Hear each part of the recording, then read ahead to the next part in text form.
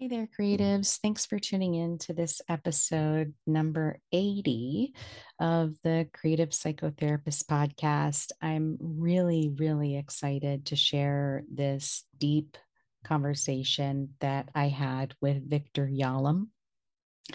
And just a little bit about him. Um, he's very humble. But he's super creative. He makes these amazing therapy cartoons that are hysterical, which I highly recommend that you take a peek. They're on the website um, www.sfpsychologist.com. He's a cartoonist there, but he also is the founder of psychotherapy.net, which hosts a large platform of video footage of some of the founding folks in the field of psychotherapy actually facilitating in their specific approach.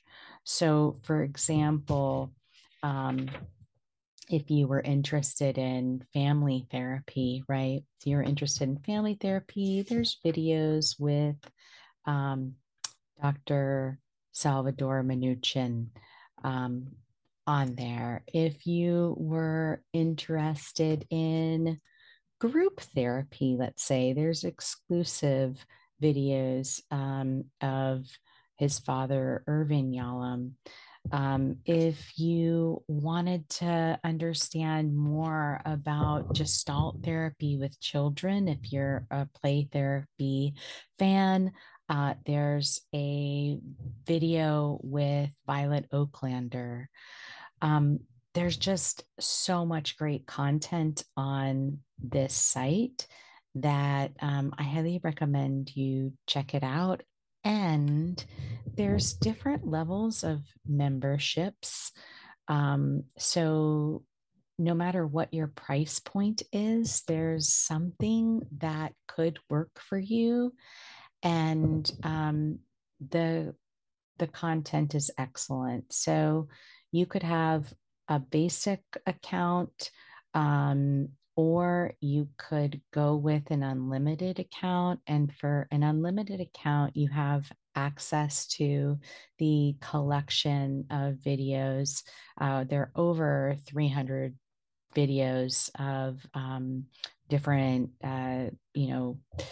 leaders in the field teaching how to actually apply the theory and practice, which, we don't always get as we're training. And so this collection provides that you get to see people actually facilitating in a way that you probably wouldn't have access to, or maybe you saw some of these films a little bit in grad school. But with the unlimited plan, you get unlimited access. They have like a short series called Mastery in Minutes collection. So you can just watch short clips to really build out your skill set. But then with that unlimited plan, you also have access to premium content such as Irving Yalom and the Art of Psychotherapy and EFT step by step. And with that, you also have access to 20 continuing ed credits. And no matter what your credentialing body requires, there's probably a CE approval through the site that they have. I know they have NBCC, APA, some different state boards that are specific. Certain states will only, allow, like New York will only allow New York's board approved. So they do have that. And it's $468 a year. So for access for a whole year, it's really quite great, especially with the 20 continuing education credits that you could have with that. Um, and for listeners of the episode, he has generously given a promotional code for $100 off. So you could get that unlimited access for $368, which is amazing. And the promo code is lowercase REINA 100. And the 100 is 100. So that's Reina 100.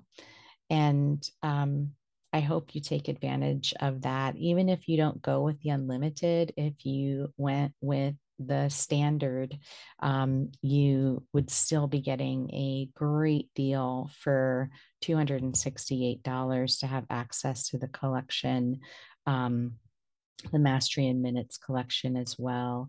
And like I said, there's so many amazing therapist work that is captured in video that you can learn from and enhance your practice with. So definitely want to check out psychotherapy.net.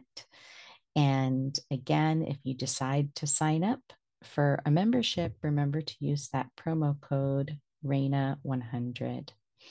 All right. I really hope that you enjoy this in-depth conversation that I had with Victor. I was hoping to spend a little more time talking about his creative process, but it was so nice to be able to talk with him about his perspectives on the field and kind of challenging certain ways of being in our field. And it was just a really rich conversation. And I hope that you enjoy it as well. The Creative Psychotherapist is the official podcast of the Creative Clinicians Corner, a practice-building resource for creative psychotherapists. TCP Podcast is the cast for creative, expressive, and experiential-focused psychotherapists curious to learn how to design, build, and scale a thriving private practice. Your host, Reina Lombardi, interviews successful therapists about the tools and strategies they have used to develop creative-focused practices. They also talk about the products, services, and side hustles they have developed, using their knowledge and creativity to enhance their therapy practices, make a greater impact in their communities, and diversify their income streams. Welcome. Now here's your host, Reina Lombardi. Thanks for listening to the Creative Psychotherapist podcast.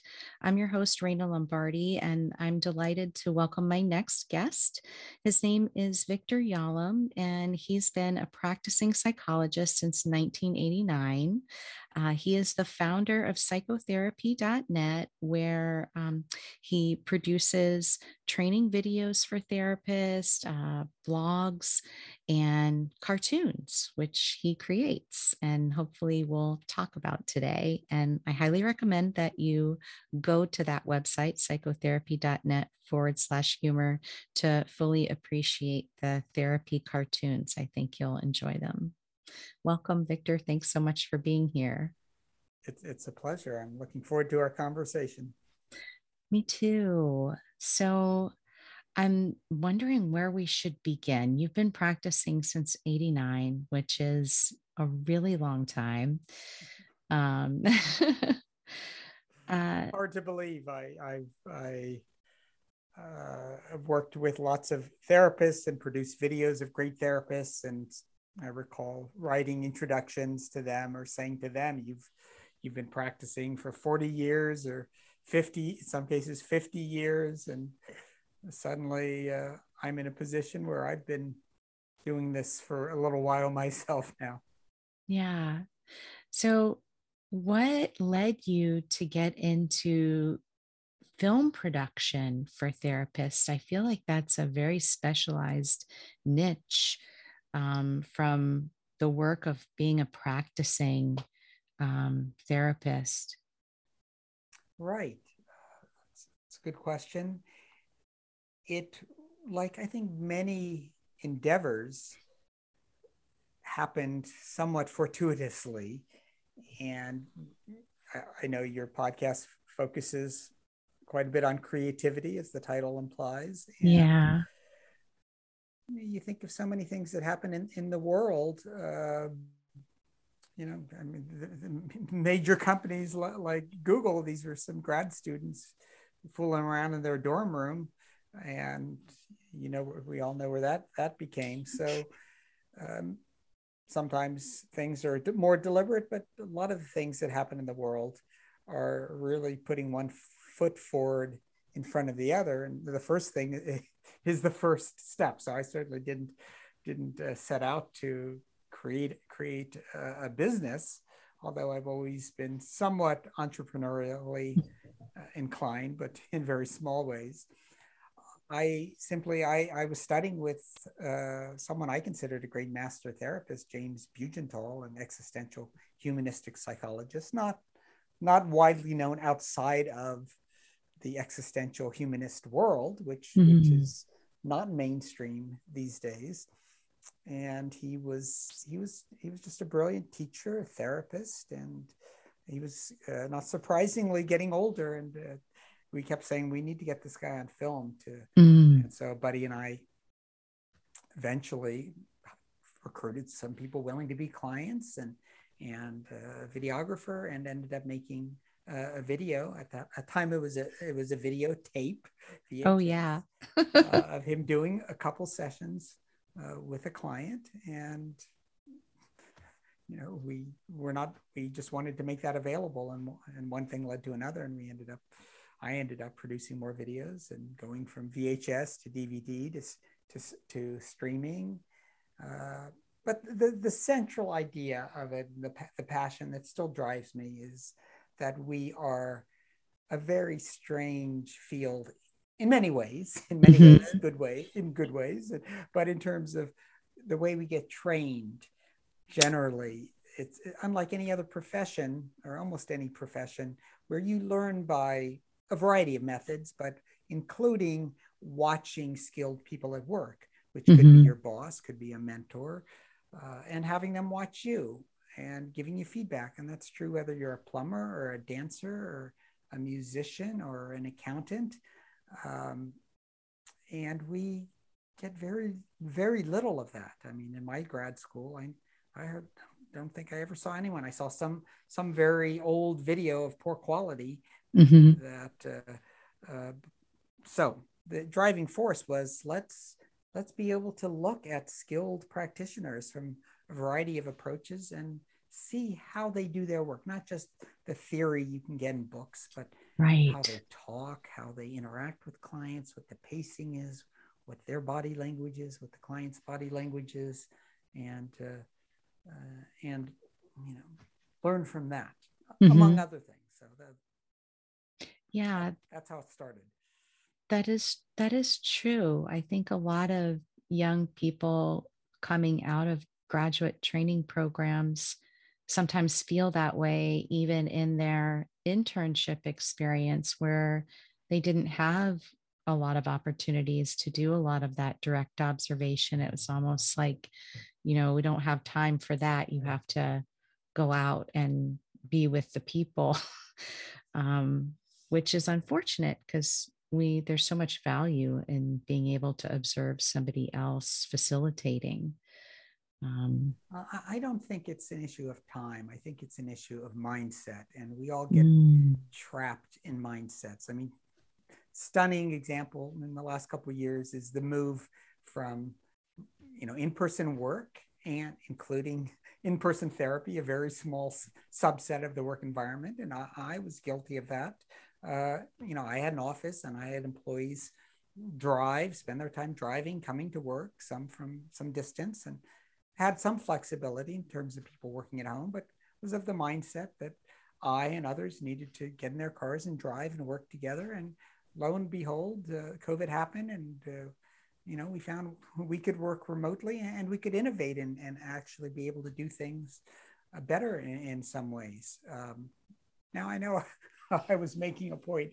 Yes, so my point is the idea that we don't have time to observe. I don't think it's a matter of time at all. I think it's we have legitimate concerns about confidentiality.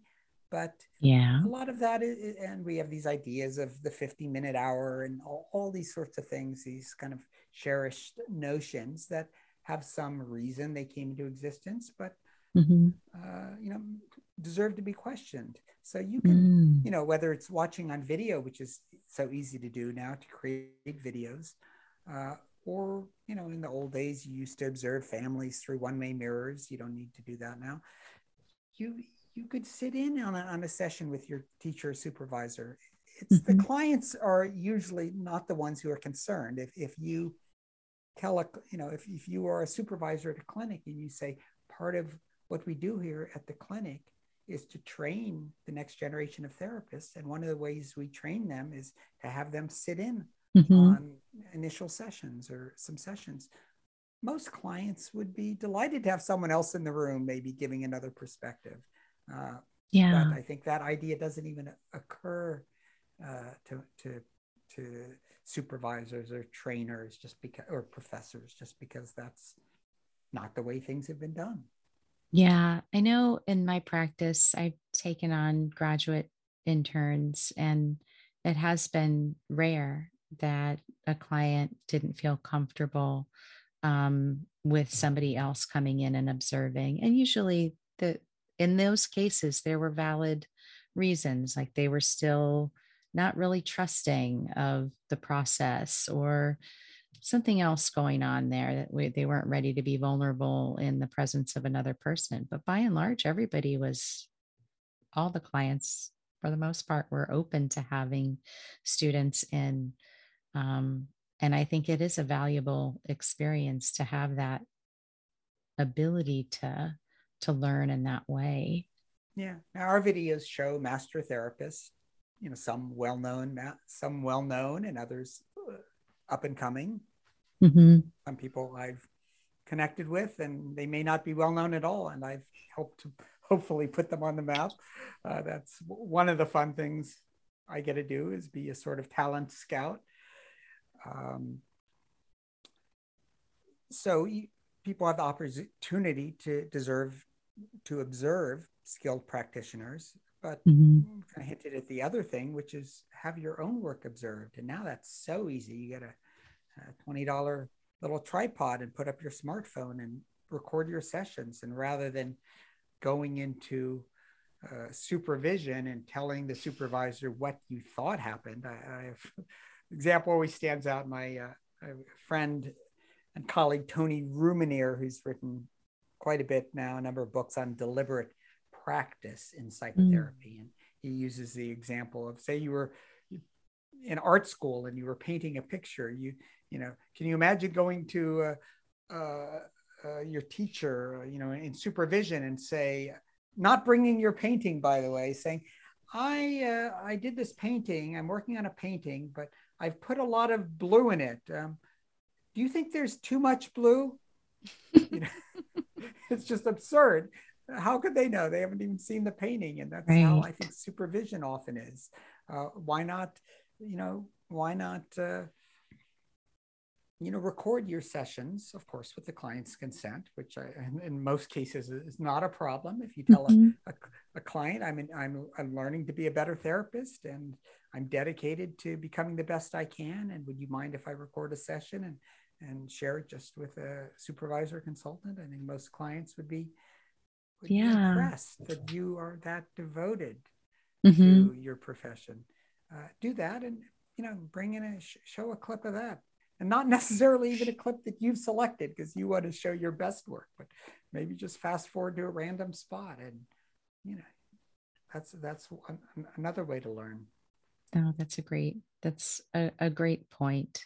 And I think in a lot of the recommendations on supervision, that is part of it. Um, Doing those process recordings and bringing them in and working through them together. But you're right in that it doesn't often happen for a variety of reasons. Yeah. In your experience in the profession, what things have you noticed have shifted for the positive in kind of this work that we do? For the positive, Mm-hmm. well, I would say, I am not. So yeah, I had my training in the 80s, and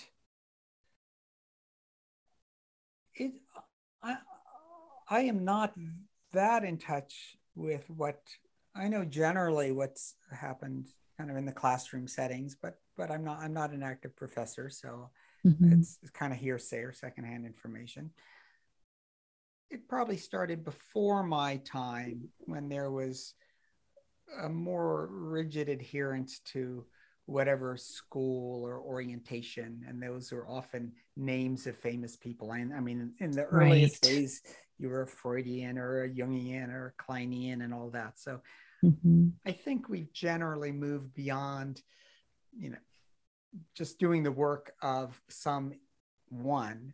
Mm-hmm. Now we all have mentors and teachers, and whether there's someone we work with closely, or whether they're books that we follow. Mm-hmm. And I think it's good to learn from people, and you internalize that. And I've certainly internalized mentors of mine, but then you hopefully, as you go on in this profession and in this life journey, you begin to integrate those. So I would like to think that there's less kind of rigid adherence to one approach, and Mm-hmm. that you are exposed to different approaches over time. At the same time, I have some concerns that there's, uh, certain approaches that have gotten popular for one reason or other, because there's more research done on them, and then they're called evidence-based, even though they're not Right. necessarily superior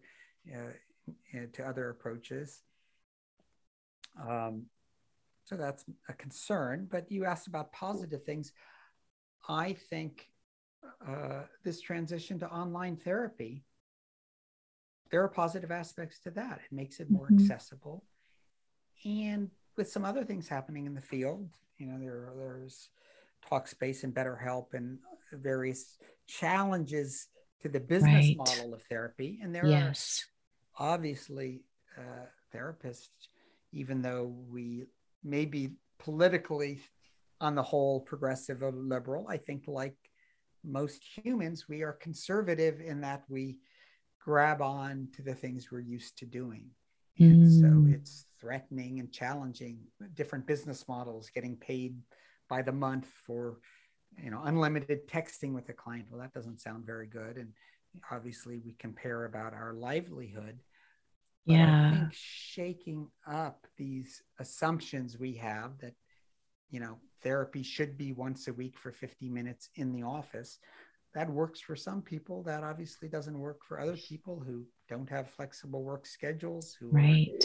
geographic areas that may not have therapists easily available, that don't have the money to pay for that kind of service. I think it's, we don't know what's going to happen 5 years, 10 years from now, but I think a hybrid model where different alternatives, different types of help is available to different types of people with different types of problems. I think that's a good thing. Yeah, it's pretty exciting to see things change and evolve. Um, and I think that there is room for that, that it doesn't have to all look like the same thing, to still be effective and helpful for people, which is really cool. I mean, just, a quick reality check or a way to get a different perspective on things. I mean, think about yourself as an individual, as a human, as a client. Most humans have gone through periods of suffering in their life. And certainly, I think a lot of therapists, Mhm. most therapists have gone through some real personal crises, difficulties, challenges, pain. Yeah. I think that's often what interests us in the field in the first place. And when you think of those times when you've really been under duress, what would you need? What would be helpful to you? Would you want a 50-minute in-person appointment, or would you want something else? Would you want to be able to have something that was a little more flexible? Would you want to be Mm-hmm. able to check in with your therapist, you know, during the week in a moment of crisis or Right. not? So I think that's one way to always think of things. What's best for the client?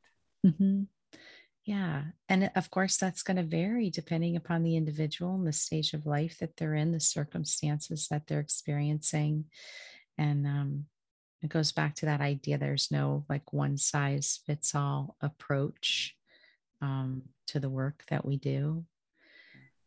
Now I know Um, you're an art therapist, so I assume you incorporate a variety of creative techniques into your work, and uh, most therapists are not really taught that, and we work verbally, mhm. uh, and there's so much room for expansion of bringing the body into therapy, bringing Yeah. movement, bringing drawing. What comes to your mind when you think of things that you do or you've observed that are helpful, that are outside of what is billed as traditional talk therapy? Gosh, I I think that, you know, all of the expressive arts can be incredibly helpful in healing, whether it's drawing, dance, whether it's poetry or expressive writing, or a blend, music. All of those things are going to connect to people in different ways. Now, for some people, it won't. They would rather be in talk therapy, and that's okay. Or maybe they want to do a hybrid of both, and that's great too. But I've also seen where um, it's more intensive. I know one of the jobs that I had in the past where I was an in-home therapist, but it was intensive. So I would be with the client for a number of hours, not just a typical 1 hour or 50-minute session in an office, but a number of hours. And then we would go out into the community. We would rehearse, and then we would go out into the community and really work on the skills in real time that we were developing. So I think that there are so many different ways we can affect change that don't follow the traditional prescription.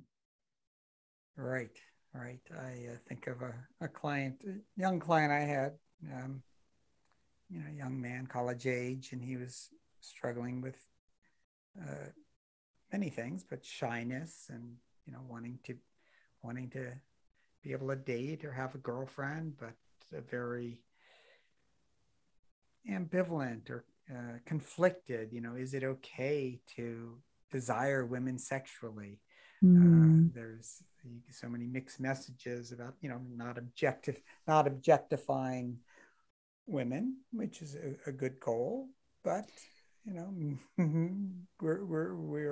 we're men, we're sexual beings, we have biological urges that are, and I remember I was working downtown. I said, let's go take a walk outside. Let's go through some shops and just tell me, and then we when we were out of earshot of other people, did who are you attracted to? What attracts you to different women? And just I think my goal was just to normalize it. It's okay. It's okay to be mhm. attracted to women, and it's okay to have preferences. You're Yeah. not an equal opportunity employer. It's okay that you're attracted to this type of woman versus that type of woman. That's part of the human experience. Yeah, I think we're seeing a lot more people go out into the world with walk and talk therapy, and other kind of wilderness type therapy, and those types of models as well, which is Yeah, really I would interesting. think it's still a very, very small percentage of therapeutic hours spent that are outside of the realm of two people sitting in a chair and conversing. And even when you're conversing, there's kind of certain rules of, ingrained ideas about self disclosure or non self disclosure, even if you're not psychoanalytically oriented. I think those things you learn about distance and boundaries really limit us. And I think it's helpful certainly just to notice what you do and don't do as therapists, and what your resistance is as a therapist to even in a Zoom call where you suddenly are seeing someone from the shoulder up, so it's even harder to, you forget about the body. Well, you can ask someone to stand up. You can stand up with them. You can someone's talking about they're uncomfortable with their body or their weight, and normally in a room you would see them. You could at least look and have some sense of what they look like. And in a Zoom, it may feel awkward. It may feel awkward to say, "Hey, you're talking about your body and how you feel. How about if you stand up and back away so I can see more of you?" And that may feel intrusive or invasive, but why not? And what are you uncomfortable with as a therapist?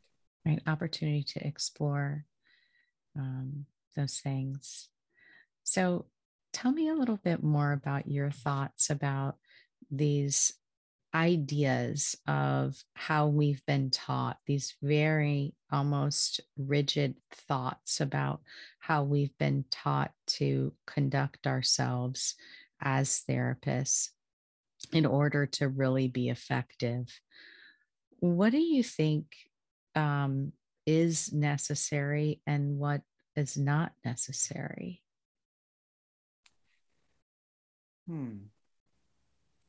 Well, you can get down to the basics. What is necessary? You don't have sex with your clients, for one.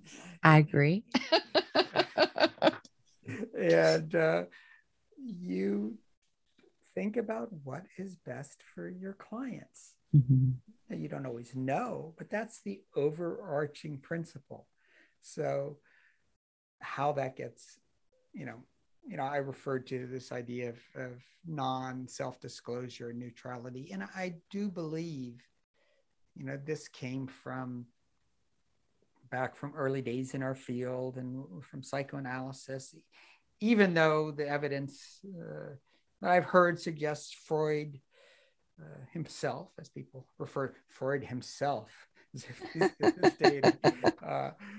was not a blank slate at all. You hear stories that he would light up a celebratory guitar. Why did I say guitar? That's a cigar.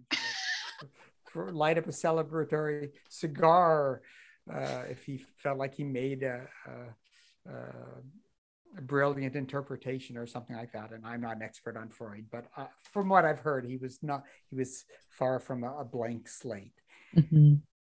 I think some of those ideas of neutrality, and maybe we don't believe in the blank slate anymore, that's severe, but I think this idea of kind of distance and boundaries and neutrality have stayed with us. And okay, there's certainly room for this idea that we don't just use the therapy, we don't just disclose things willy-nilly for the sake of it. It is a different type of relationship and conversation than normal conversations. And so we should be explicit about that. But if a client, we say we're going to be going on vacation for a couple of weeks, and a client says, "Oh, where are you going?" Is the first response should be, "Oh, well, why do you ask?" that's just bizarre. And then how's that going to make them feel? They're going to get this rule. Oh, I can't talk about this. I can't ask the therapist a question. I don't know, maybe with a particular client, but why not just tell them we're going there, and then say you're going on a luxurious vacation, you're going to Tahiti or France, and the client is really struggling to pay rent. Then be in tune with that and say, well, I'm going to France, and then you might tune in. If they say they give it, oh yeah, well, lucky you, or So yeah, I am fortunate to be able to do that, and I'm wondering. I know you're really struggling with Mm-hmm. with finances. I wonder that how that is for you to hear that. Most of the time they don't care. They're happy for us, but that's one example. But I think on the whole, it's hard. It's hard, especially when you're starting out. Mm-hmm. You're you know we have a lot of young therapists that don't have a lot of life experience, that are Mm-hmm. in the process of getting more comfortable with themselves, and they may be treating someone who's older, who has a family, who has a lot more life experience in other ways. I think most therapists, when they're starting out, have some insecurities. Oh, You know, yeah. or is this, do I know enough? I mean, most therapists have those doubts throughout their career, and that's Mm-hmm. okay. It's an ambiguous profession. But when they're starting out, do they know enough? How can they counsel? How can they be of help to someone who's struggling with things that they haven't struggled with? Mm-hmm. It's hard to be open and not have to come across as the expert. That doesn't mean you Mm. spill your guts, but you try to be as authentic and engaged and non-presuming as you can be, and Yeah. that's not always easy. Yeah. I know you had said, that word expert, and that sometimes I I struggle with how to kind of hold that on both sides of the coin, right? While, yes, I may have done more education and training than this person that I'm in the room with, and I may have more knowledge in some ways, but at the same time, I'm not an expert coming from their place of wisdom and their lived experience and their values. They're the expert, and I feel like sometimes that can be that expertise or the perception of the therapist as the expert in the room really magnifies this like power differential within the therapy space. I recall my mentor, who I referred to before, James Bugental, saying something to the effect, or writing something to the effect, we are not an expert in our clients' lives. We Mhm. are not an expert in how they should live their lives Mm, or mhm. what decisions they should make. Yeah. We are an expert, or we have growing and developing expertise in Mhm. the process of human change. We have Mhm. we train, and we hopefully continue to train ourselves and learn and grow in finding ways that we can guide a client to understand themselves better, to be more aware of the variety of internal resources they have, so Yeah. they can take a closer, more informed, more aware look Mhm. at what they're struggling with, so that they can come to a better decision. We certainly do have Yeah. some expertise or skills in that regard, or, or we shouldn't be accepting money. Right. That would say, hey, you don't deserve to be in this role. Right. So we have that expertise there. But I think that sometimes it can be um, confusing for some people, that their perception might be that the therapist is the expert, and that translate to they know what's best for the client and what's going on with that client. um, Well, I do think there are some, I think there's some approaches, or some schools of thought, or just some personalities as mm, that kind of reinforce that. If you take the Yeah. idea of irrational beliefs, who's who's to determine what beliefs are rational or irrational? Now that doesn't mean we don't give feedback or challenge someone or say, I think if you think about things this way, it looks like it's getting into some troubles or causing some problems. What do you think? But there's certainly a lot of different ways to live one's life. Hmm. I was just reading a editorial in the New York Times today, kind of challenging sharply this whole concept of codependency and whether that's a thing or not, Mm. and whether it's a disease, and a whole lot of you know our profession and treatment programs have embraced this idea of codependency, which may or may not even be a valid idea. And I think throughout history, throughout cultures, we see very different ideas are embraced about what it means to be a, a healthy human living the right way, and ideas about dependence or interdependence or independence Mm-hmm. obviously vary widely across cultures. And so Right. the danger of getting into an expert role is really believing that you know Hmm. what's best for the client. And we can't avoid thinking that. Sure. But, and and again, I don't think we should restrain ourselves unduly from sharing our reactions and feedback with the client of what we observe, but with some humility and with some questioning. Here's Hmm. something I'm noticing, I'm thinking about. You know, how does that strike you? And then watching very carefully how they react. Hmm. So I think about that too with self-disclosure. One of the most powerful ways of using self-disclosure, I believe, and my father's certainly written a lot about, is in the here and now of the therapeutic relationship, Hmm. and uh, keeping attuned to your feelings and sensations as Hmm. you work with a client. If you experience, if a client and this is talking and they're kind of smiling, but they're telling you something that's quite sad or tragic, even, saying, I notice Hmm. you're smiling, but you're telling me something sad. And in fact, uh, I notice I'm feeling really moved as I hear that, Hmm.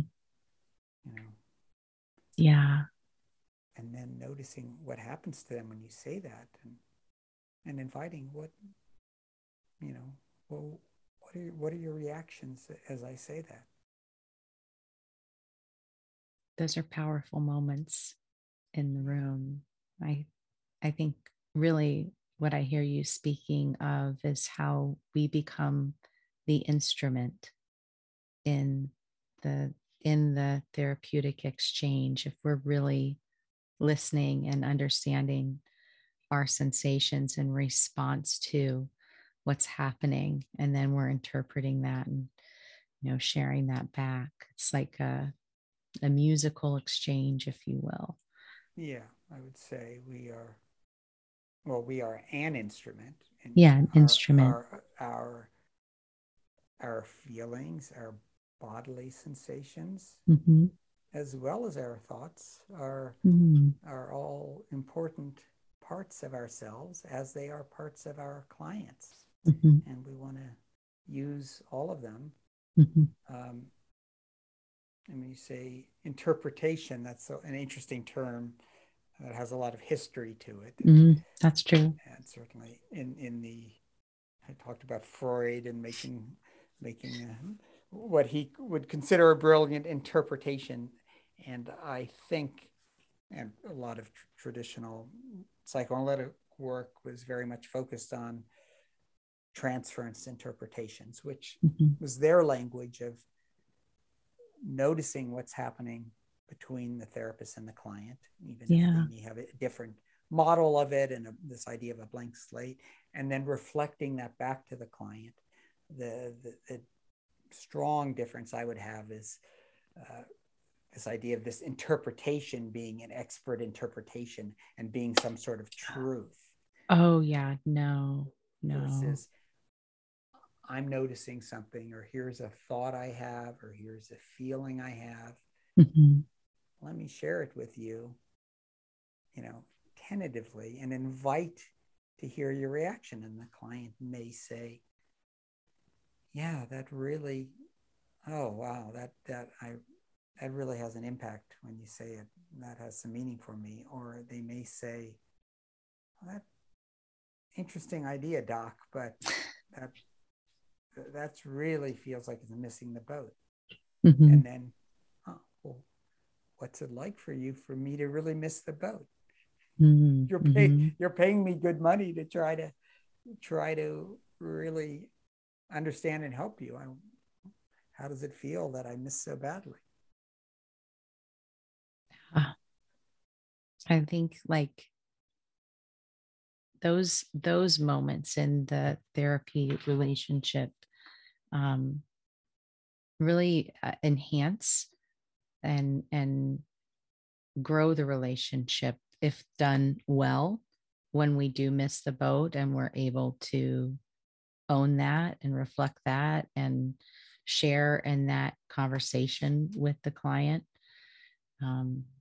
It can make a big difference, because for a lot of us it's hard when we don't feel understood and seen. And of course, in therapy, people really expect us to be able to see them and validate their experience and understand them. Well, they hope. They do. They hope for that. Some clients may not expect it. They may have had such a lifelong experience of feeling misunderstood by their parents, by others, that mm-hmm. they, as you know, clients often come to us in an ambivalent state, or they may have thought about coming to therapy for months or years. So they're That's true. obviously ambivalent about it. And they may come out of desperation with very limited hope, but obviously some hope, right, that gets them to come in the door, or open their computer screen. Yeah. Completely different. I was gonna say pick up the phone and call, but all of these are getting dated. Yeah. How many clients make the initial contact via phone versus email? Oh gosh. How rapidly that has changed in the last 5 years. So true. Yeah, a lot of people email or like use the website to send a message versus call, and then you have to call them. I find that most of the calls that come in are spammy stuff trying to sell you something. Exactly. So an yeah. example of how, 10 years ago, if a therapist got an inquiry by email, he or she might have thought that was a little strange. And I know I did a presentation 10, 15 years ago, and I did a case presentation and referred to an email exchange I had with the client. And there's a number of therapists were very concerned about that. Had I broken boundaries by connecting with the client between the sessions in email? And now that's obviously very commonplace. Each therapist may have their preference or their guidelines for how they like to do that, but at one point that seemed odd or pathological, and now it's normal. Times change. So yeah, I can recall not too long ago in the distant past where many people thought it would just be like the worst, most damaging thing that you could do to conduct supervision over video conferencing or therapy over video conferencing, that there's just no way possible that that could happen, that it would be effective, and that it would be detrimental to the work. Which obviously now, after the pandemic experience, many things have changed, so much so that many insurance companies are paying for this type of work where they weren't before. I should hope so, or we're going to have an even bigger mental health crisis than we seem to be having. Right. So I think Yeah. these are all good things just to check your assumptions at the door. Look how fast the world can change, and things that we thought were abnormal can be normal, and so on. So we think about that for our clients as well. Things that they may think are impossible to do. Mm-hmm. Maybe they aren't. Maybe they aren't that impossible. Right. It goes back to your beginning statement that when I was talking about time, and you said, I don't think it's really an issue of time. It's about the mindset that we carry. It just frames every situation, what's possible, what's not possible. Yeah. Well, one additional thought I had, just going back a few minutes, you're talking about using your own reactions, emotions as part of the therapy, sharing them with your client, and that's in furtherance of the therapeutic relationship. I'd say that's one of the reasons. That's one of the reasons that you might self-disclose or share. Mm-hmm. It's a way, and also just tune into what's happening between you and the client. Check out with them how it's Yeah. going, how it felt for you to say one thing or other, checking out at the end of the session. How did that session go? What felt good? Is there anything at all that felt uncomfortable, or any red flags? Certainly, especially, early in therapy, the first session or two, you really want to solicit their input and model for them that's part of Mm-hmm. part of this unusual conversation that therapy is, that's different than other conversations Mm-hmm. that they have in their life. One of the things you do is really tune in to pay attention to your relationship. And one reason, as you rightly said, was because you want to make sure it's as good a relationship as possible. Mm-hmm. For I feel like going down a decision tree, and one reason is because you want to have a good relationship. If you have a good solid foundation, as we all know, it's the most important factor to therapeutic success. And part of that is kind of the corrective, for some clients, just the corrective emotional experience of having Right. a close, warm, supportive relationship where they can talk about difficult things, and you're not going to berate them or humiliate them or try to get your own needs met. But also, it's a social microcosm, since most clients, whatever their presenting issue is, in most of the cases, that presenting issue revolves largely about relationships. Mm-hmm.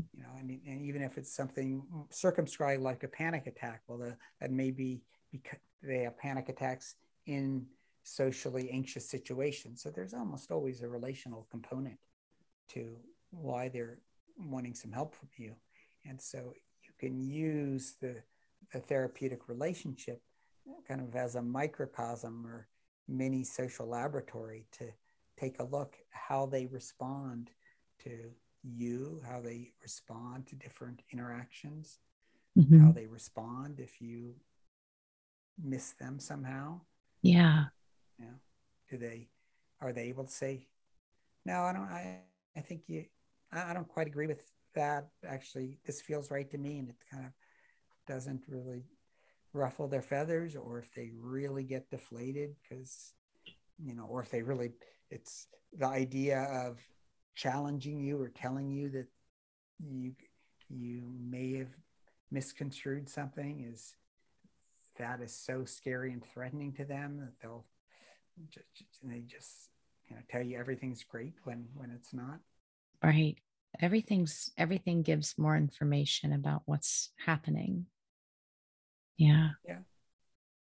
Yeah. And then we're always in the constant position of attending to multiple sources of information, what the client says, what Mm-hmm. they look like as they say it, what they sound like as they say it, what their body's doing as they say it, how you're feeling or reacting Mm-hmm. as they say it.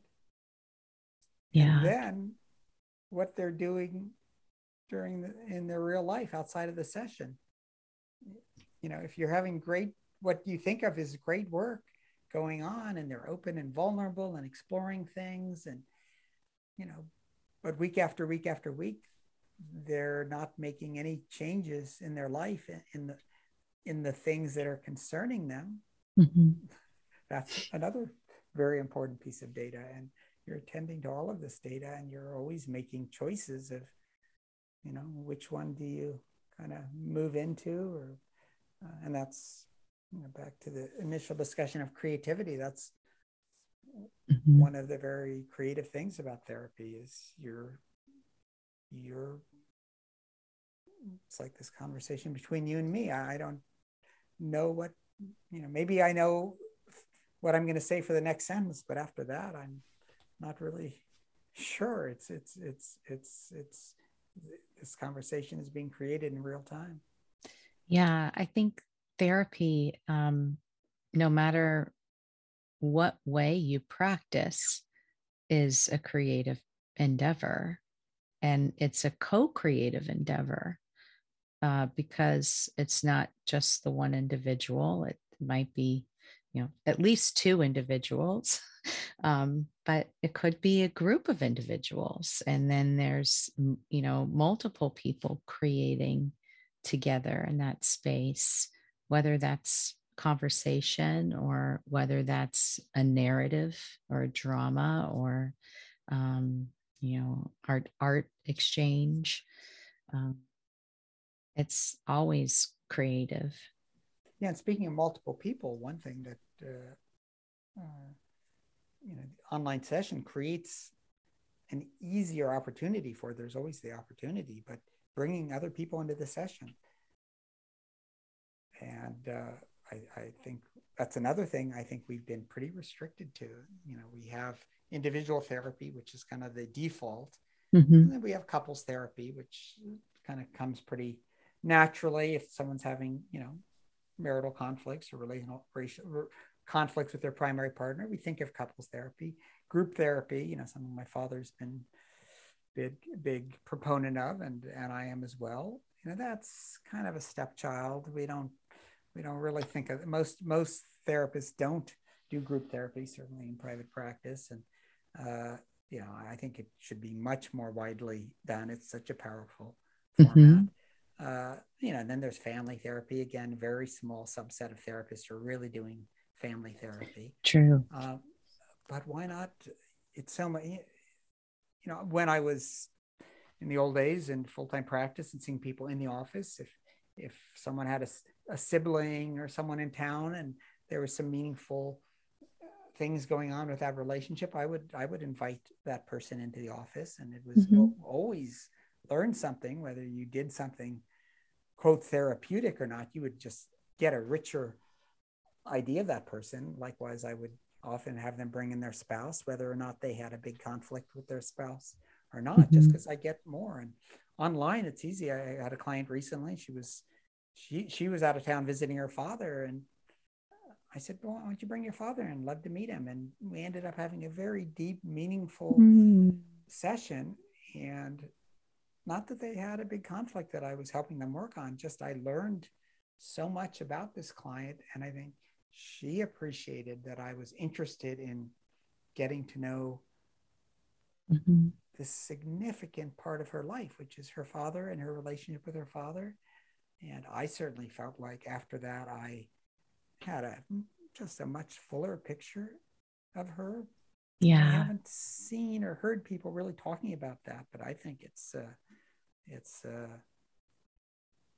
something that should be done a lot more.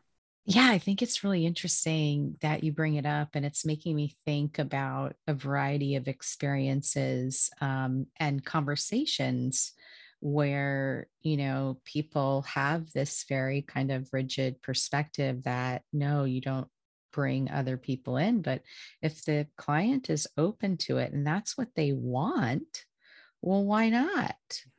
um it's okay. I recently had somebody come and their aunt was in town, who's only around but like once or twice a year, but very close to them, and they wanted to bring them in. Okay. It's fine. And you always learn so much more about the client and their experience. And it gives you a direct observation to how they relate within their family, the support that they have or maybe don't.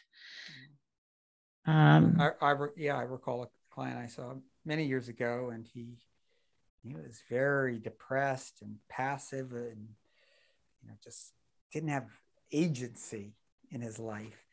And his brother was in town. I had his brother come in, and he just lashed into his brother. And I saw this whole different side of him that I'd never seen before. He had this anger and this aggression and this agency and potency that I would have never gotten to probably, or would.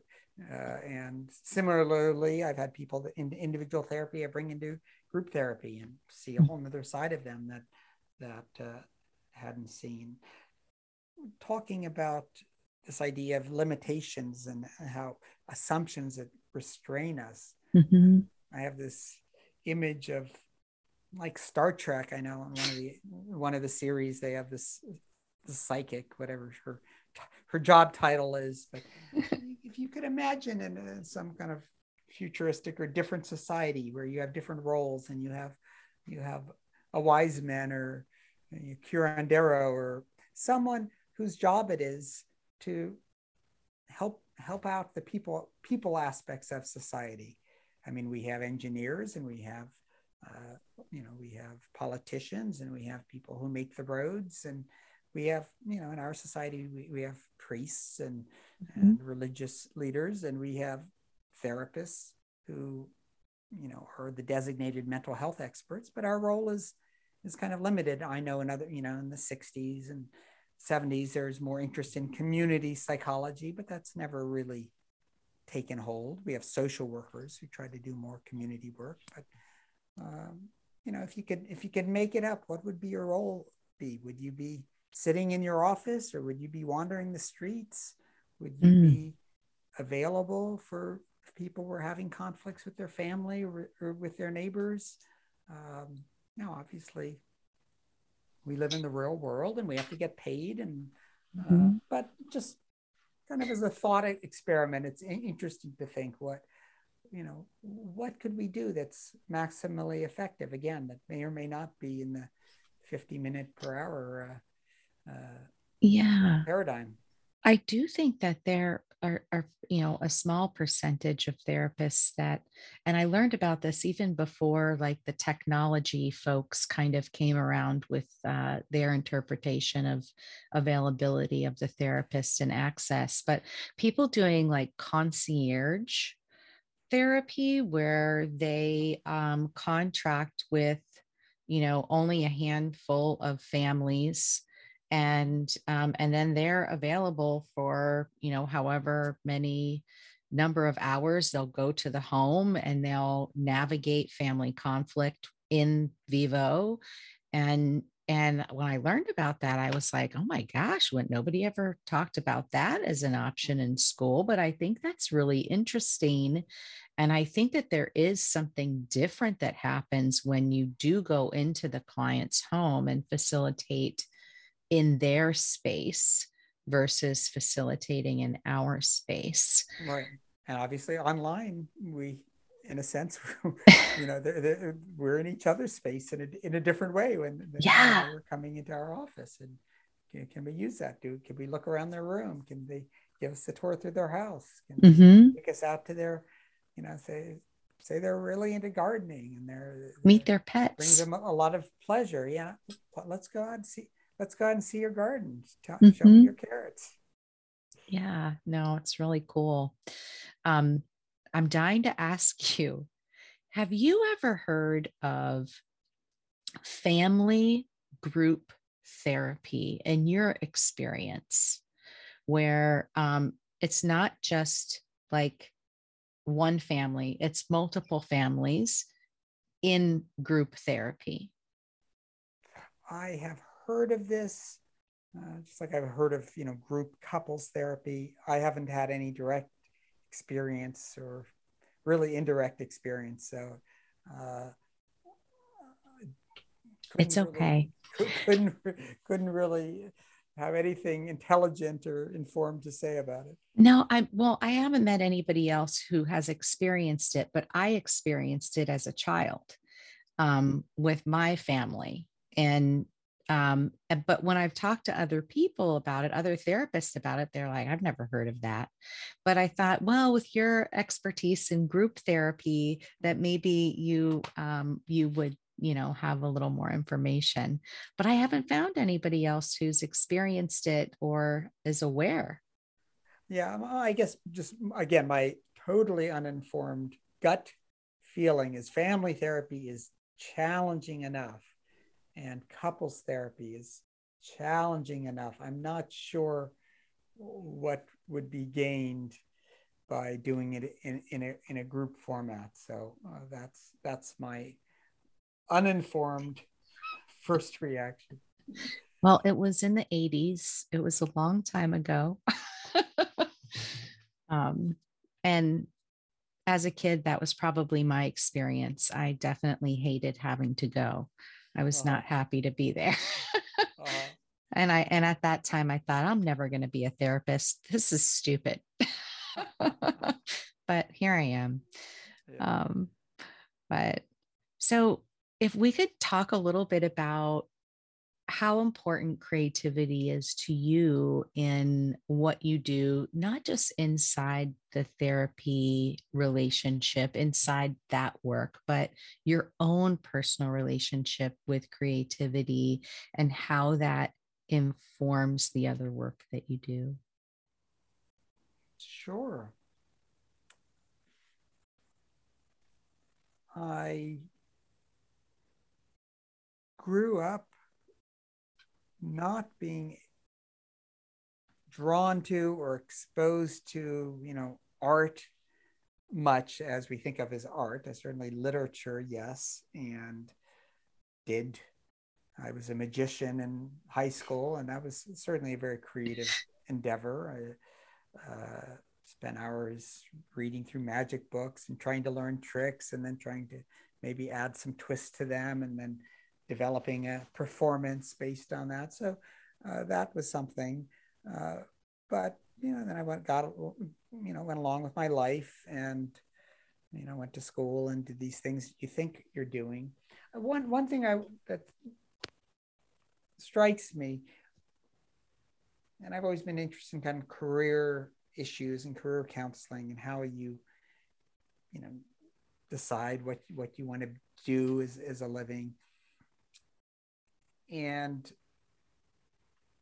looking, and something I advise my clients to do or explore, looking back on your life, what are the moments that felt most exciting to, or you felt most alive Mm. or fun or whatever. So when I look back on college, I studied, many things, but I had to have a major, which was economics. And I recall at one point we have in economics, you have something called a supply and a demand curve, and the demand curve is sloping downward, left to right, and the supply curve is sloping upward. And he was how shall we say, he was a character, the economics teacher. He had been trained as a concert pianist, but they're only a handful of those who make a living. So he ended up becoming an economist, and he would talk about the supply curve as this mythical beast, and and then he asked at one point for some volunteer for the next class to derive the supply curve, which has a certain meaning. But anyway, I had a girlfriend who was an artist, and I had her draw the supply curve in the shape of a brontosaurus with a long neck and head in a jungle scene, and I had that covered up with one of those hang pull down maps, and I went up the next class and was looking through the map as if I was searching for this mythical supply curve, and I whipped up the map and revealed this jungle scene. And although I didn't draw it myself, I guess I imagined it. And the class burst out laughing, and I don't think the professor was too pleased. But there are little moments like that actually stand out to me more than some this class I took on macroeconomics or some paper I wrote. And all of that to say, I think if we think about what are the things in life that kind of turn us on, those are some guideposts. And it wasn't until I was 40 or so, I ended up sketching a few little stick figure cartoons. And one of the first ones was a stick figure of a cactus sitting on a sofa talking to a therapist and saying, I didn't come from what you would call a touchy-feely family. And then I ended up, learning how to draw a little bit. I still can hardly draw. And then ended up starting painting oil paintings and abstracts. And now somehow I got into doing metal sculptures and so cool. grinding metal and cutting it and welding it. And, something I would have never imagined. I didn't grow up doing anything with my hands. And it just makes me realize how limitless our potential is. I mean, that's the last thing in my life I would have thought I would be doing. And you think of children, they can sing, they can dance.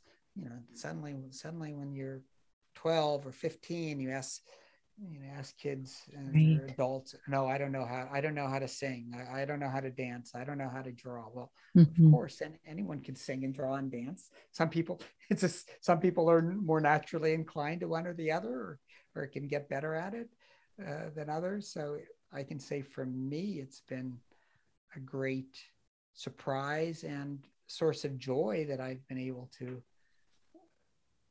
create some things. And every now and then I create something that I'm pretty happy with.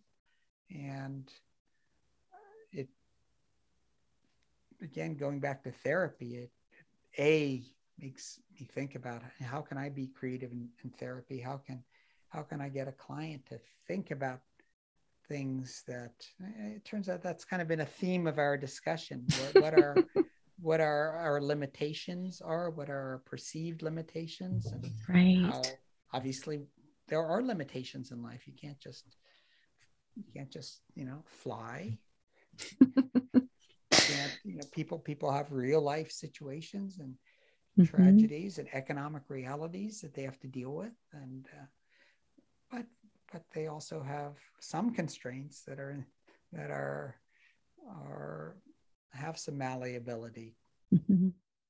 Yeah, I think that's one of the things I love about art and the creative process is like challenging oneself to do things with limited materials, really creating limitations in order to find a creative solution and think about things from a different perspective, right? If you all of a sudden don't have access to that one material that you're so used to creating with, now it forces you to have a new experience and really grow and say like, oh, like I was holding myself back because I thought I had to have that material, but I realized I don't. There are other ways, and maybe I actually like this other way better, which is cool.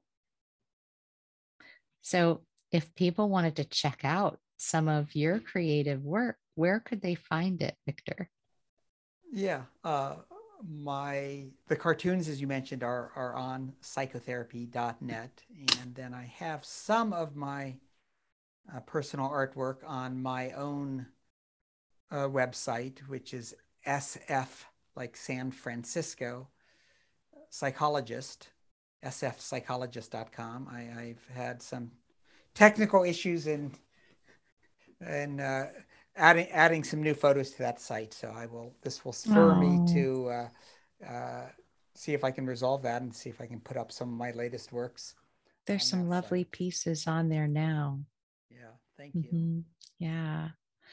Well, thank you so much for making the time to talk with me today and share about your experience and your cartoons and the work of therapy. And it's just been a real joy. So thank you so much. Well, I think we've had a delightful and creative conversation that's meandered into areas that I wouldn't have expected, and for me, that's that's pleasurable, and hopefully will contain some ideas that your listeners will find uh, useful, or if not useful, at least interesting. Yeah, I hope so too. I think that is a worthwhile um, it's a worthwhile endeavor to really challenge how we've been limiting our thought about the way in which we do this work and how there really are so many other opportunities if we're able to allow ourselves to have these kinds of conversations. So thank you so much for being willing to go there. You're very welcome. Thanks so much for listening to the Creative Psychotherapist podcast. I really hope that you enjoyed listening to this conversation with Victor Yalom. Um, just if you get a chance, check out the show notes on the website where he shared some photos of the really cool furniture that he's made and his artwork. And I'm excited to share that with you all. And don't forget, check out psychotherapy.net if you want to learn from the masters and the founders in the field. There's so many opportunities for really high quality educational development through this video library. And don't forget, use that promo code for $100 off. And that's Reina, REINA 100. And it's lowercase. And if you're confused about it, I have it in the show notes for you too. All right, everybody, stay creative and take care. Thanks for listening to this episode of The Creative Psychotherapist. If you like what you heard, please rate, review, and subscribe wherever you listen to your favorite podcasts.